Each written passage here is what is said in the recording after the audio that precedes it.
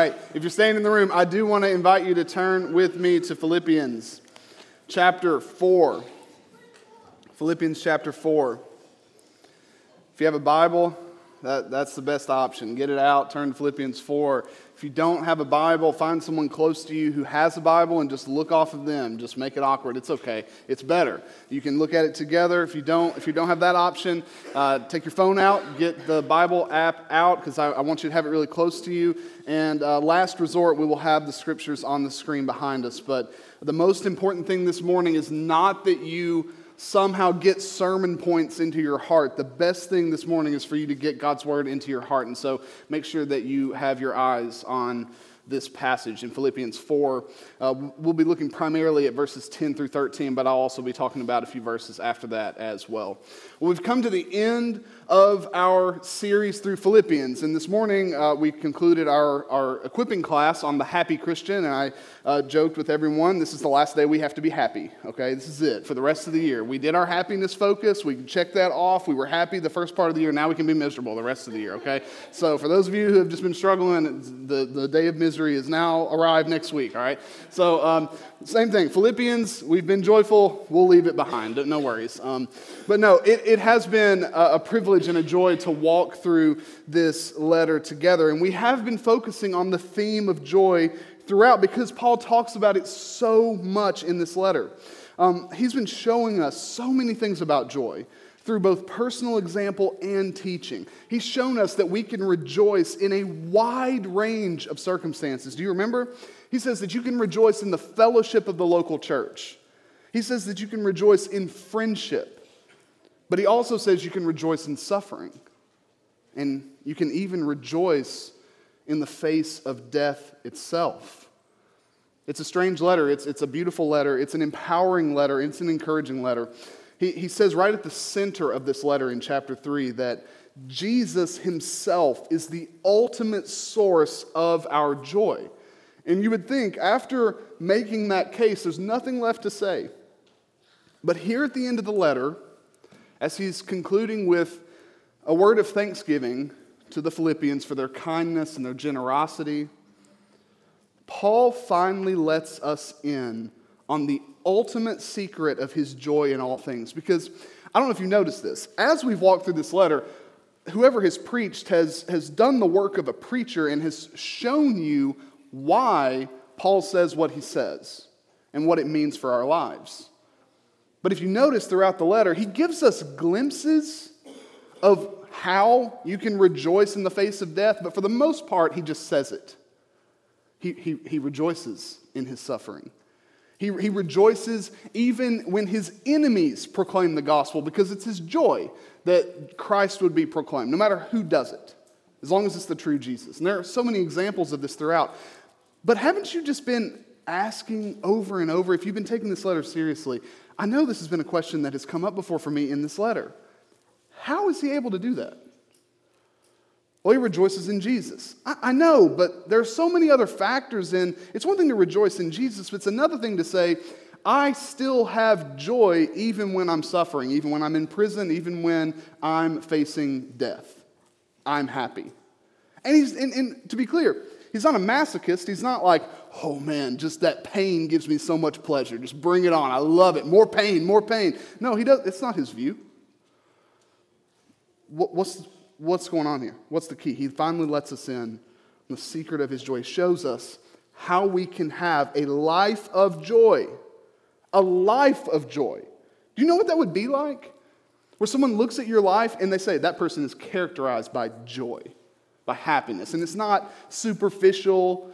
You're not just a cheery person. This is a joyful person. What's the key to that? What's the secret? Paul tells us. He says that in any and every circumstance, he can be okay. He can be content. And this is what he tells us. The secret to a life of joy is contentment. Contentment. That's the secret to a life of joy. If you want to be a person characterized by happiness and joy in the Lord, you have to be content. That's the key. Contentment is the secret. I would have called it a secret even if Paul hadn't had, because it just unlocks so much of a joyful Christian life. So, if we can learn contentment, we can learn to be more consistently happy Christians. Now, I want to encourage you to pick up a book later this week. So, there's an English Puritan by the name of Jeremiah Burroughs who wrote an entire book, and it's not very big, on the topic of contentment that is completely inspired by this passage. He wrote an entire book on it. It's called The Rare Jewel of Christian Contentment. Make sure you pick that up. It's a Puritan paperback, Jeremiah Burroughs, The Rare Jewel of Christian Contentment. And it was first published in 1648, but they probably still have some copies around today. They've republished it. If you find a copy from 1648, please hang on to that one. All right, that would be special. But it's a really great book. And Burroughs, he describes and defines Christian contentment like this. He says that Christian contentment is that sweet, inward, quiet, gracious frame of spirit, which freely submits to and delights in God's wise and fatherly disposal in every condition. So the Puritans are a little wordy, so I'll read that again.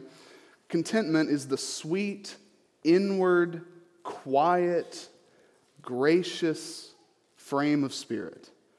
So it's a frame of spirit, a frame of mind, a frame of heart that's sweet, inward, quiet, gracious, that freely submits to and delights in God's wise and fatherly disposal in every condition. Meaning, the person who's content receives freely and gladly and in submission to God whatever He chooses to give, and in whatever situation we find ourselves. This is contentment. He says that contentment is rightly knowing and inwardly submitting your heart to God's providence.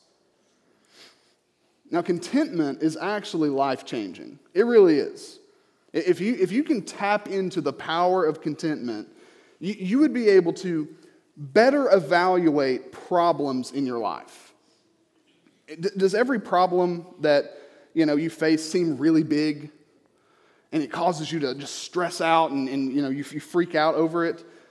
Contentment gives you a proper perspective. It doesn't make a genuine problem go away or disappear. It gives you a better perspective to look at the problem. Really big problems in reality are really big problems to you. Smaller problems are smaller problems. Contentment gives you a frame of mind to see the world for the way that it really is. Contentment allows you to focus on the things that matter most. Have you ever noticed that? You notice that a lot whenever you lose something or you're in need. If you're in need, you start to realize, man, all those things I thought that I really needed, that made me happy, when you lose those things, you start to really focus on what actually matters. It's like, at the end of the day, actually, what I have is enough. This is enough. When you have contentment, you're able to love and serve others more regularly. You're able to make wiser decisions. There's so many benefits. But the problem with contentment is twofold. First, we live in a culture that does not reward contentment. If you're striving to be a content person in this world, you're not going to be rewarded culturally. Culturally, contentment feels more like a vice than a virtue. It just feels like settling, right? Settling for less than you feel that you deserve or that you're worth. You see, growing up playing sports, there was no such thing as contentment because there's no such thing as good enough. Contentment is failure in the world of sports. Anybody watching March Madness right now? Anybody? Yeah, just me. Okay, that's cool. Jude's watching. He is watching March Madness. So if you're watching the college basketball tournament right now, if you notice the post-game press conferences, I love them so much. They're my favorite. Or they'll sometimes get in the locker rooms of each team, the winning team, the losing team, and they see what the coach says to the team on the way out. The teams and the players and the coaches that sound content, they say things like, "Oh man, what a great year it's been. Has it not just been amazing to just be in this room with this group of guys? And guys, the lessons that you learned are so much bigger than basketball. I mean, it's going to take you throughout life, and you're going to become a great man because of the hard work and discipline you've put in. That sounds like a content person, right? They're all losers. Only the losing teams. Only the losing teams say like that. You go on the winner's side, the winning coach in his press conference, you know what they'll say? They're like, oh man, I bet you're so happy with this win and this team. They're like, nah, it's not good enough. No, we still got so much more to do, so much more to accomplish. We're not there yet. So our culture does not reward contentment. And for us, contentment feels like giving up. It feels like settling. It feels like failure. That's one problem. The other problem is our hearts are prone to do the exact opposite of be content. We're prone to covet. Covetousness is the enemy and the opposite of contentment. And to covet is to desire something that belongs to someone else. And when we typically think about coveting, we think about material things, stuff, cars, houses, whatever. But we also do this with life situations. We covet the life situation of someone else. Maybe you see someone on social media and you wish you had their life, or you just have a friend, you're in a friend group and someone is living the life that you wish you could live. And you're not content with your own life. You covet, you desire something that doesn't belong to you, someone else's life situation. This is a problem and keeps us from being content. But in light of these problems, it is refreshing and hopeful news to hear that Paul has found the secret to unlock a life of joy. He's found the secret to contentment. He's found the secret to what will kill our covetousness. He's found the key to unlocking true and lasting joy, a joy that cannot be touched by any circumstance we could face. So I want to show you three things from this passage, and we'll be done with Philippians. First, I want to show you the surprise of contentment. Contentment is surprising. Second, I want to show you the secret of contentment.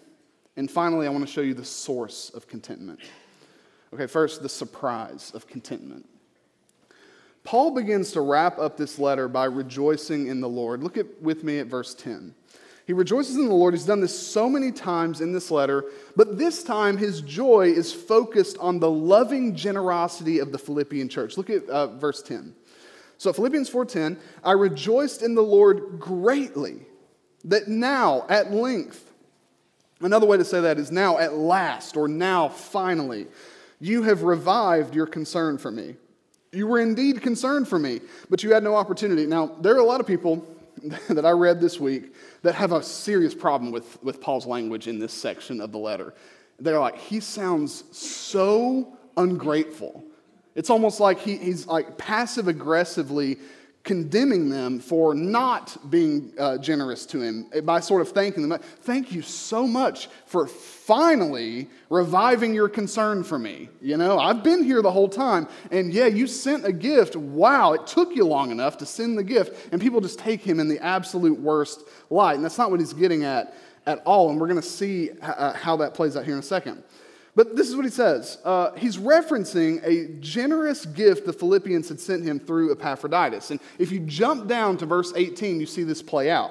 So down in verse 18, he names it. He says, I've received full payment and more.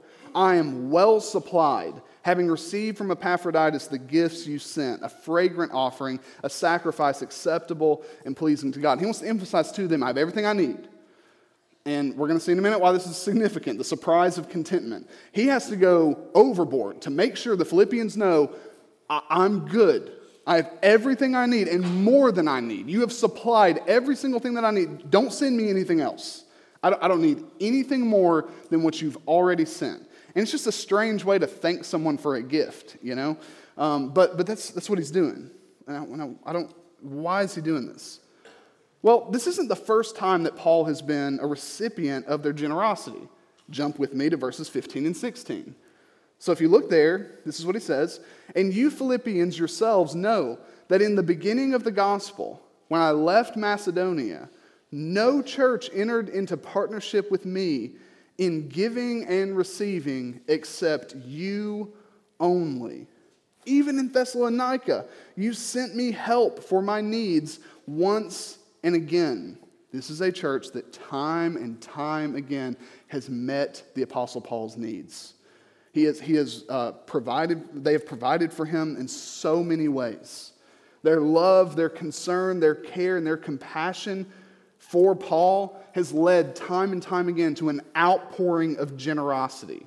And he actually says here that their concern for him was revived. And again, at first glance, some of these other scholars that read this, they think he's being a jerk. But he says here literally that their concern for him has blossomed. That word that we have in English, revived, it literally means to blossom.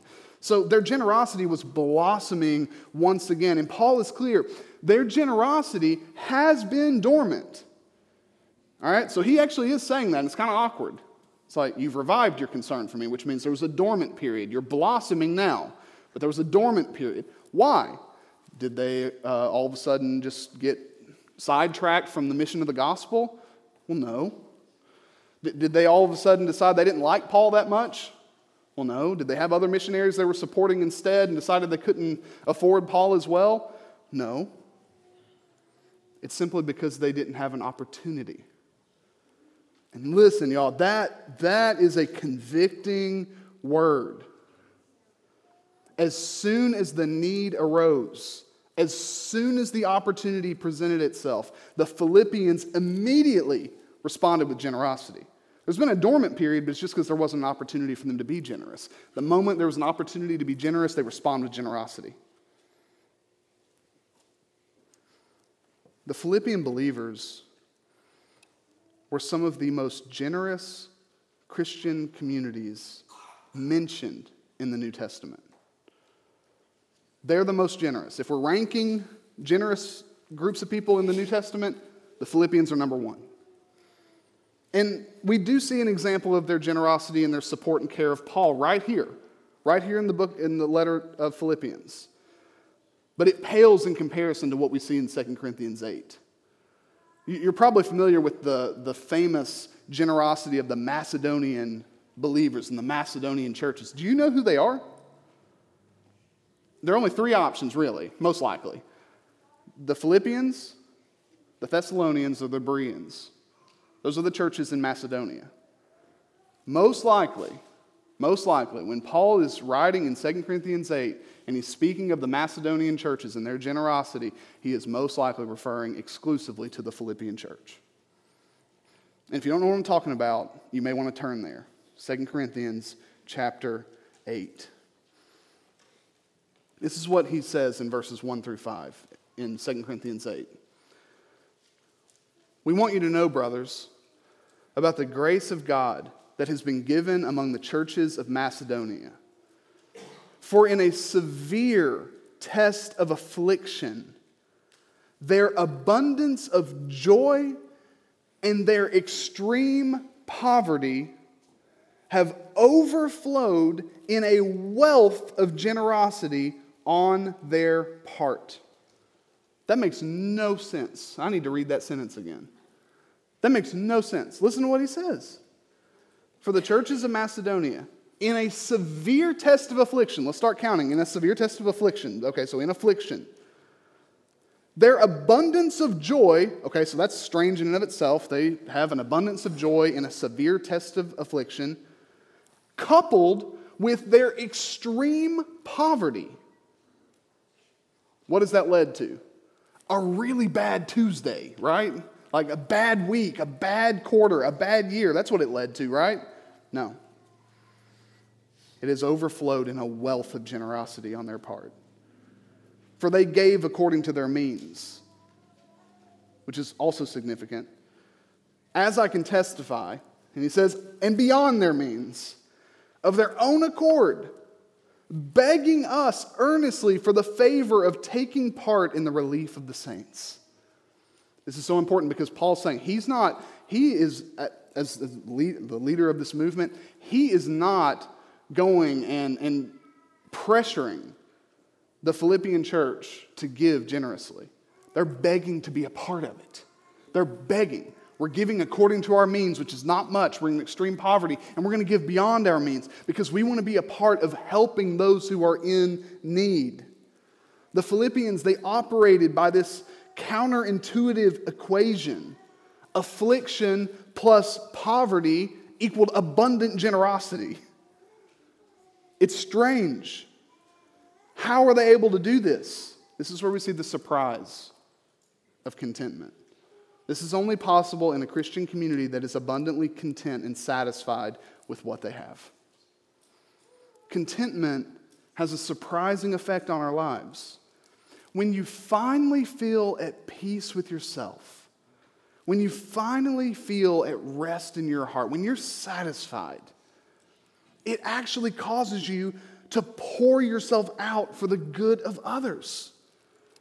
Contentment surprisingly creates generosity. It's surprising because contentment feels like you finally reached an equilibrium. You know, and I think that many people imagine retirement to be this way, even though retirement is not this way. But you imagine it. You work your whole life and, you know, you're grinding it out for years and years and years. And then finally you're able to retire and you just take it easy. And everything's just mellow and everything's just chill. And you're just totally content and happy and satisfied. And you don't have to do anything else the rest of your lives. But here's what we learn. The spiritual sense of wholeness and peace and rest actually leads us to give of ourselves even more. People who are truly content cannot hide. Their contentment is obvious. It shows up in their words and in their actions. People who are truly content, they freely give of themselves for the good of others and the glory of God. And when we use language like this, we almost exclusively think about money. And that's not the only way that we should overflow in generosity. We should overflow in generosity in good works and service of other people, using our time and talents. See, people who are content give of their resources, sure, but they also give of their time. They're content. They're good. They're at rest. They're at ease. Everything's fine. They can give of their time. They can sacrifice something to spend time with someone else or to spend time serving someone. They give of their energy. They give forgiveness. Do you notice this?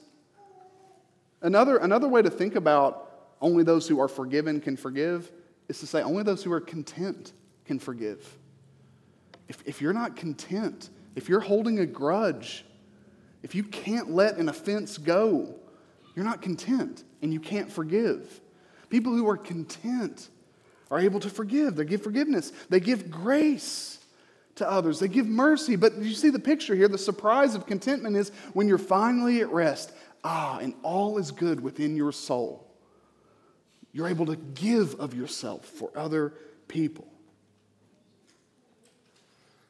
Now, I want you to hear me clearly because the example of the Philippian church is one to behold and one to marvel at. But the mindset and life change that happens when you're content, that doesn't mean that you should start irresponsibly giving of yourself. Because you can give of yourself in a way that is detrimental to yourself, to your family, to those closest to you. And that's not what Paul has in mind here. That's not what I have in mind here. What it means, what I have in mind is that generous, sacrificial living isn't just an activity for the rich and wealthy. That's the example of the Philippian church. Making a difference in the world for the sake of the kingdom isn't just for large churches with an abundance of resources. Think about how tempted you would be to feel silly if you were the Philippian church. You've got this big project going on to support those who are in need, and these other churches that have more resources, that are wealthier, they're contributing to it, and be like, they've got it. And the Philippians are begging. They're begging to be a part of it in their affliction and in their poverty. The glory of contentment is that it is not dependent or even related to how much or how little we have. Wealthy Christians and large churches who are discontent or seek contentment in what they have will struggle to be generous and gracious. Poorer Christians and smaller churches who are content can make a huge impact in the lives of others for the sake of Christ. It has nothing to do with what we have. It has everything to do with whether or not we are content with what we have. This is the surprise of contentment. But Paul says that contentment also carries with it a secret. There's a secret to contentment. And we see this in verses 11 and 12. Look there with me. These are some of my favorite passages in the book of Philippians. So he says here, "Not that I'm speaking of being in need, for I have learned in whatever situation I am to be content. For I know how to be brought low, and I know how to abound. In any and every circumstance, I have learned the secret of facing plenty and hunger, abundance and need." Now, again, this feels like an odd thing to say to someone you're essentially thanking for sending you a gift. He's like, "Thank you for the gift. I don't need the gift." It's just odd, you know. I do need it, and thank you so much. It's wonderful. But I don't want you to think. Listen, it's almost like he's tripping over his words. You know, people like this. I used to be a little bit like this, where you're so concerned about what the other person says, and you're just like trying to make sure you're saying the exact right thing, and that nothing is taken the wrong way. And so it's like, "Thank you so much for this gift. It makes me so happy." Now, hold up. They're going to think that I'm happy in the stuff that I have, and that's a dangerous mindset to have. So before you think that, not that I'm speaking of being in need. And then also, he knows the Philippians, and if they see, "Oh, Paul said, thank you for what we gave him. He must need more. We need to give even more of ourselves." And he's like, "No, hold up, chill. I'm good. I have what I need." Actually, this is a good teaching moment. And so he takes advantage of this. He gives this strange qualifier to pass on a lesson that he has learned the hard way. That joy in life has very little to do with the things that happen to us. The situations that we find ourselves in have very little to do with our joy. Our circumstances, the actions of others, good or bad, actually don't possess the power we think they do to give or take joy from our hearts. Paul has learned a powerful secret, that contentment is what creates joy in any and every kind of circumstance imaginable. And maybe you've experienced this before. If you've ever been in need, if you've ever not genuinely been in need, if you've ever been in need, you've probably realized that you can be okay even when you're really uncomfortable. You didn't expect it, but you're content. You have your family. You have something that you realize. You have a priority. You have something that you realize, as long as I have this, I think I'm okay. Even though these other things were taken away. And so you realize, you found this, you learned this secret. This is probably what Paul experienced when he's in prison. He didn't expect to be in prison. He doesn't want to be in prison. But he's in prison. He realized, I'm okay. I'm still okay. I'm still at peace with myself. I'm okay. And so he's learned that in poverty and in need, he can be content. But he's also learned the other side of it. If you've ever had an abundance, if you've ever been in plenty, if you've ever had every single thing that you need and more, then you realize those things cannot set your heart at peace and at ease and at rest. You can still be restless, even when you have everything you need and more. It can still be an experience. So he says, I've learned this as well. Whether I have a lot or I have nothing, I can be content, because contentment is unrelated to what we have or what happens to us. And this is how we're finally able to see how Paul rejoices in so many different situations. He's learned in the highest of highs and the lowest of lows, he can rejoice. He's found the secret to an evergreen joy. Now, why does it work this way? Well, it works this way because contentment changes the way that we think. It changes our mindset. It gives us a new way of thinking about the world. And this definitely is my biggest takeaway from Philippians and really the first quarter of this year in our church. Our joy does not depend on what happens to us. It depends on how we think about what happens to us. That daggone crosstown train. Man, y'all, that thing, I can't tell you. How many times it has made me late for something. Now, I know, I already hear it, you don't have to say it. Like, for those of you who are never late for anything ever in your life, you're like, it doesn't make any sense to me. The train shouldn't be an issue because you should already be 20 minutes early. If you're not 20 minutes early, you're already late, for your appointment. Okay, got it. All right. For the rest of us who just don't operate that way and we're, sliding in, 5 minutes before something happens at best, the crosstown train is a big deal, all right? Because if you get hit with that, you're late. But when you get hit by the crosstown train, not literally, but if you get right before the crosstown train, sorry. If you're right there at the crosstown train and you're stuck 15 minutes now, and you're definitely late, I would typically say, man, that train ruined my day. The train didn't do anything. The train didn't do, or I could say, me being late ruined my day. Me being late didn't ruin my day. The way that I think about being late can ruin my day. The way that I think about that train coming through at a time where I really don't need it to come through, that can ruin my day. That's the biggest thing that I've learned the first part of this year. And Paul is saying this very thing, that his joy doesn't have very much to do with what happens to him. It's not like he was wallowing in misery until the Philippians sent him these gifts and now he can rejoice. And that's what he wants to clarify for them. Even when he lacks, even when he's in desperate need, he is content. Contentment transcends our circumstances, both good and bad.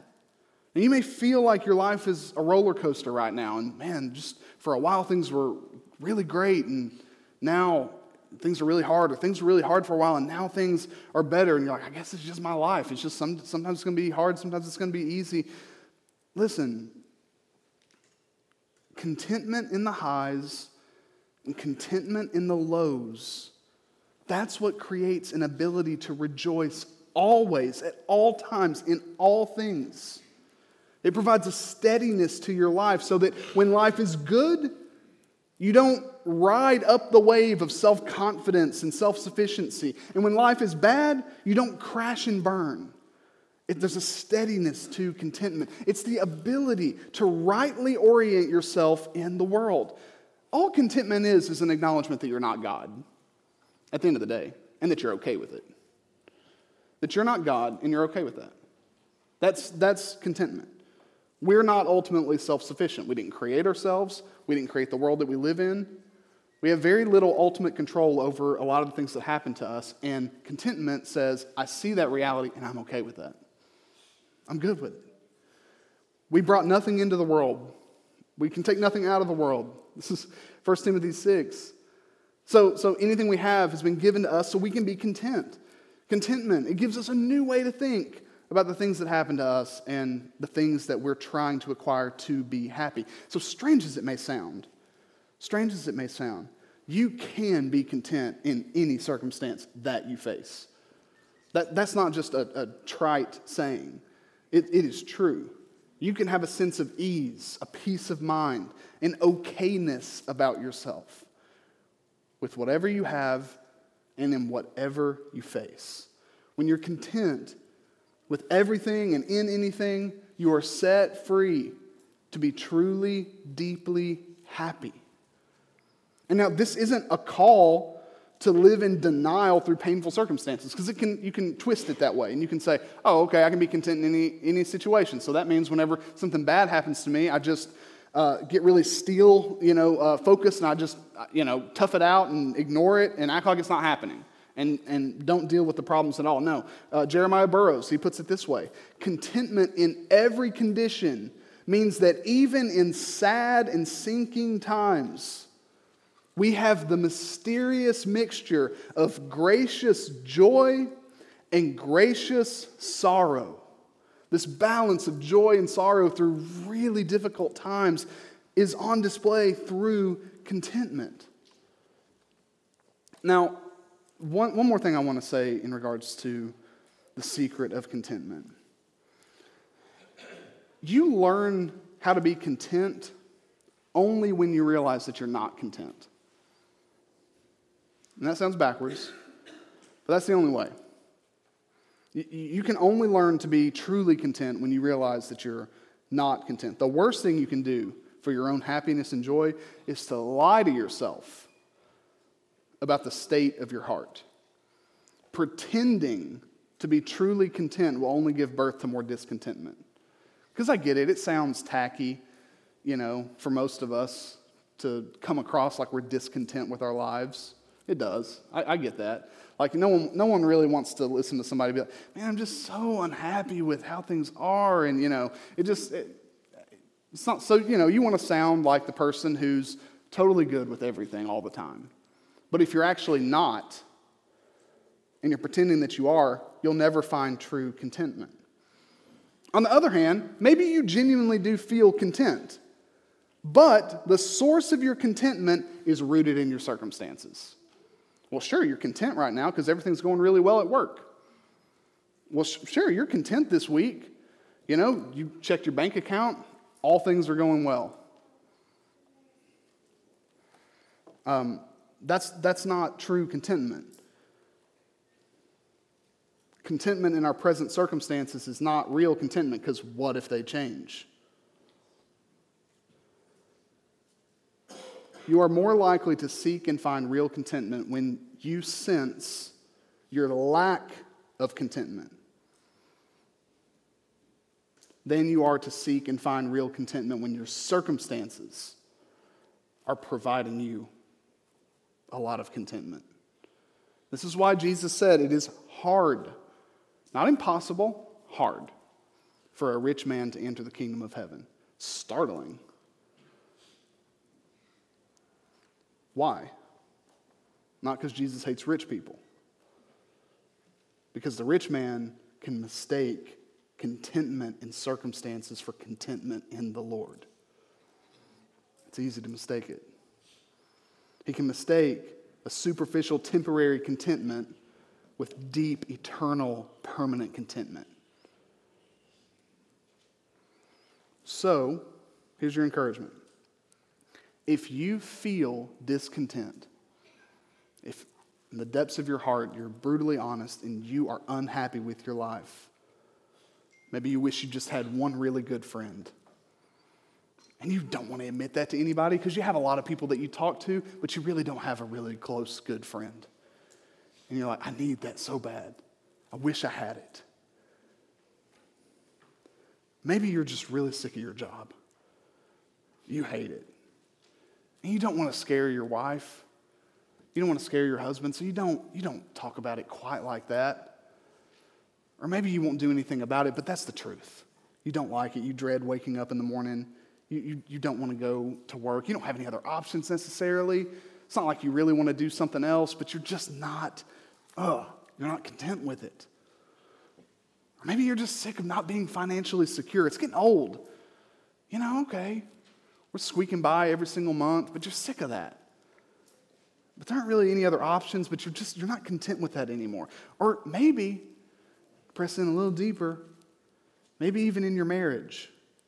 Now, obviously, you probably won't say this one to your spouse. I wouldn't necessarily encourage it. But there are days you just wish your marriage was different. You know, maybe you start to worry, like, man, I don't know, what does 25 more years look like here? And you're not content. Or maybe it's just your general life situation. Where you are in life right now, you don't like it. You want out. You want something more. You want something different. Listen, be honest about it. If that's where you are, you have a choice to make. You have a choice to make. You can give in to the temptation to covet what others have and just live your life in bitterness, coveting and complaining and grumbling, being filled with jealousy and envy. Live a life of unhappiness. Or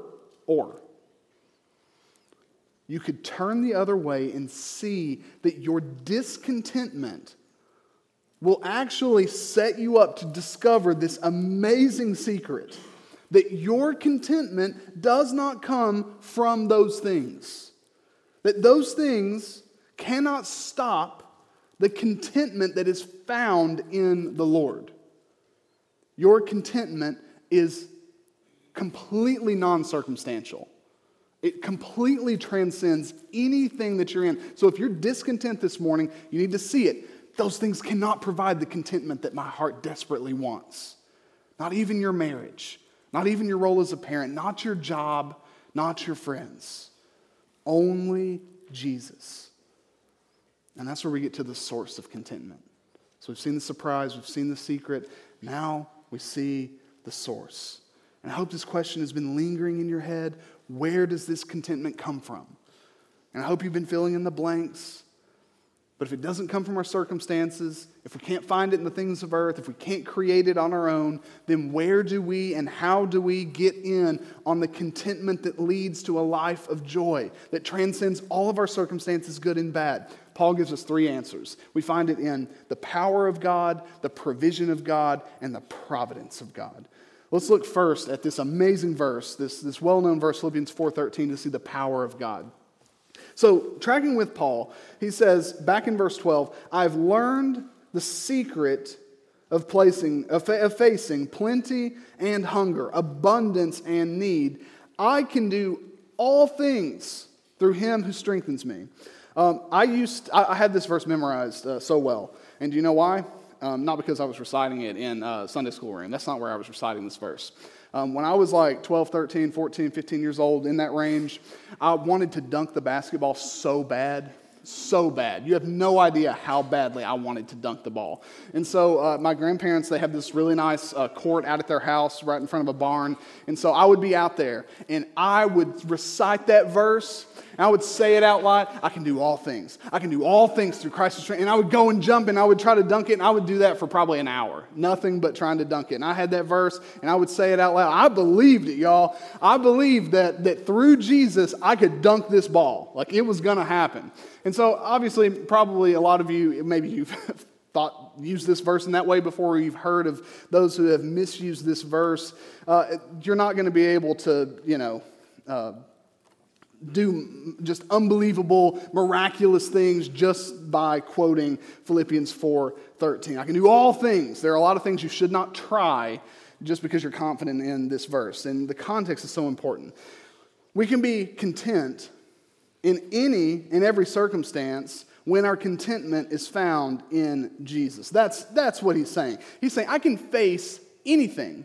I can face all things. I can face the good and encouraging and easy things. I can face the bad and the awful and the sinful things. I can face all of it. I can do all things through Jesus, through him who strengthens me. Only Jesus can provide the kind of satisfaction we're looking for in other sources.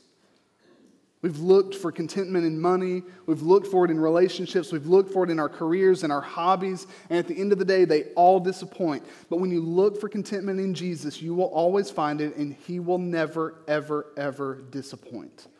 Paul is so confident in this that he says he can do all things. All things. He can win converts. He can face rejection. He can endure the joy of friendship, and he can face loneliness. He can embrace abundance. He can embrace need. There isn't any kind of circumstance or situation Paul can't face with ease and at rest and in joy because Jesus is with him in any and every circumstance. It's the strength of Jesus that empowers us to be okay when everything around us is not okay. And this is the reason contentment remains constant even when our circumstances change. Hasn't that been strange for you throughout this letter? Paul just so casually talks about the awful things that are happening around him. He's like, I'm good. I'm good. How's he able to do that? His circumstances are changing so radically. And he's happy in the good things and he's happy in the bad things. How? Because Jesus is what's constant. His contentment is constant because Jesus is constant. His strength is with him always. Paul's secret to contentment is recognizing and rejoicing and relishing this sufficiency, this strength of Jesus in the worst of situations. Facing hardship and living the kind of content and balanced life that Paul is suggesting here. It's not just a matter of changing your mind about things and, if we just think differently, everything will magically be okay. No, contentment does change the way we think. It has that effect on us, but we have to do it in the power of the Lord. One of these authors, he said, the secret of Paul's independence was his dependence on Christ. His self-sufficiency came from being in vital union with the one who is all sufficient. So we need the power of God if we're going to be content. What else do we need? We need the provision of God. Paul shares a beautiful promise in verse 19. Look down with me in verse 19. He says, and my God will supply every need of yours according to his riches in glory in Christ Jesus. What a thing to say to a struggling community who is abounding in generosity. God will supply your every need. And we can trust that He will. The Lord will provide for us. And it's a source of our contentment. We can trust that His provision in plenty and His provision in need. When we feel like that we aren't good enough, that we're disappointments, the God of all sufficiency has us right where He wants us in life. And we can trust that. He will provide. We can rest. We can be at peace with ourselves. Because what we have, remember this, what we have, even the things that you're discontent in, what you have is from the Lord. It has come through His hands. So we can renounce bitterness and grumbling. We can embrace gratitude and joy because of the provision of God. And finally, we need to appreciate, apprehend, embrace the providence of God over our lives. This is a source of deep contentment. How on earth can you be okay when everything crumbles around you? How?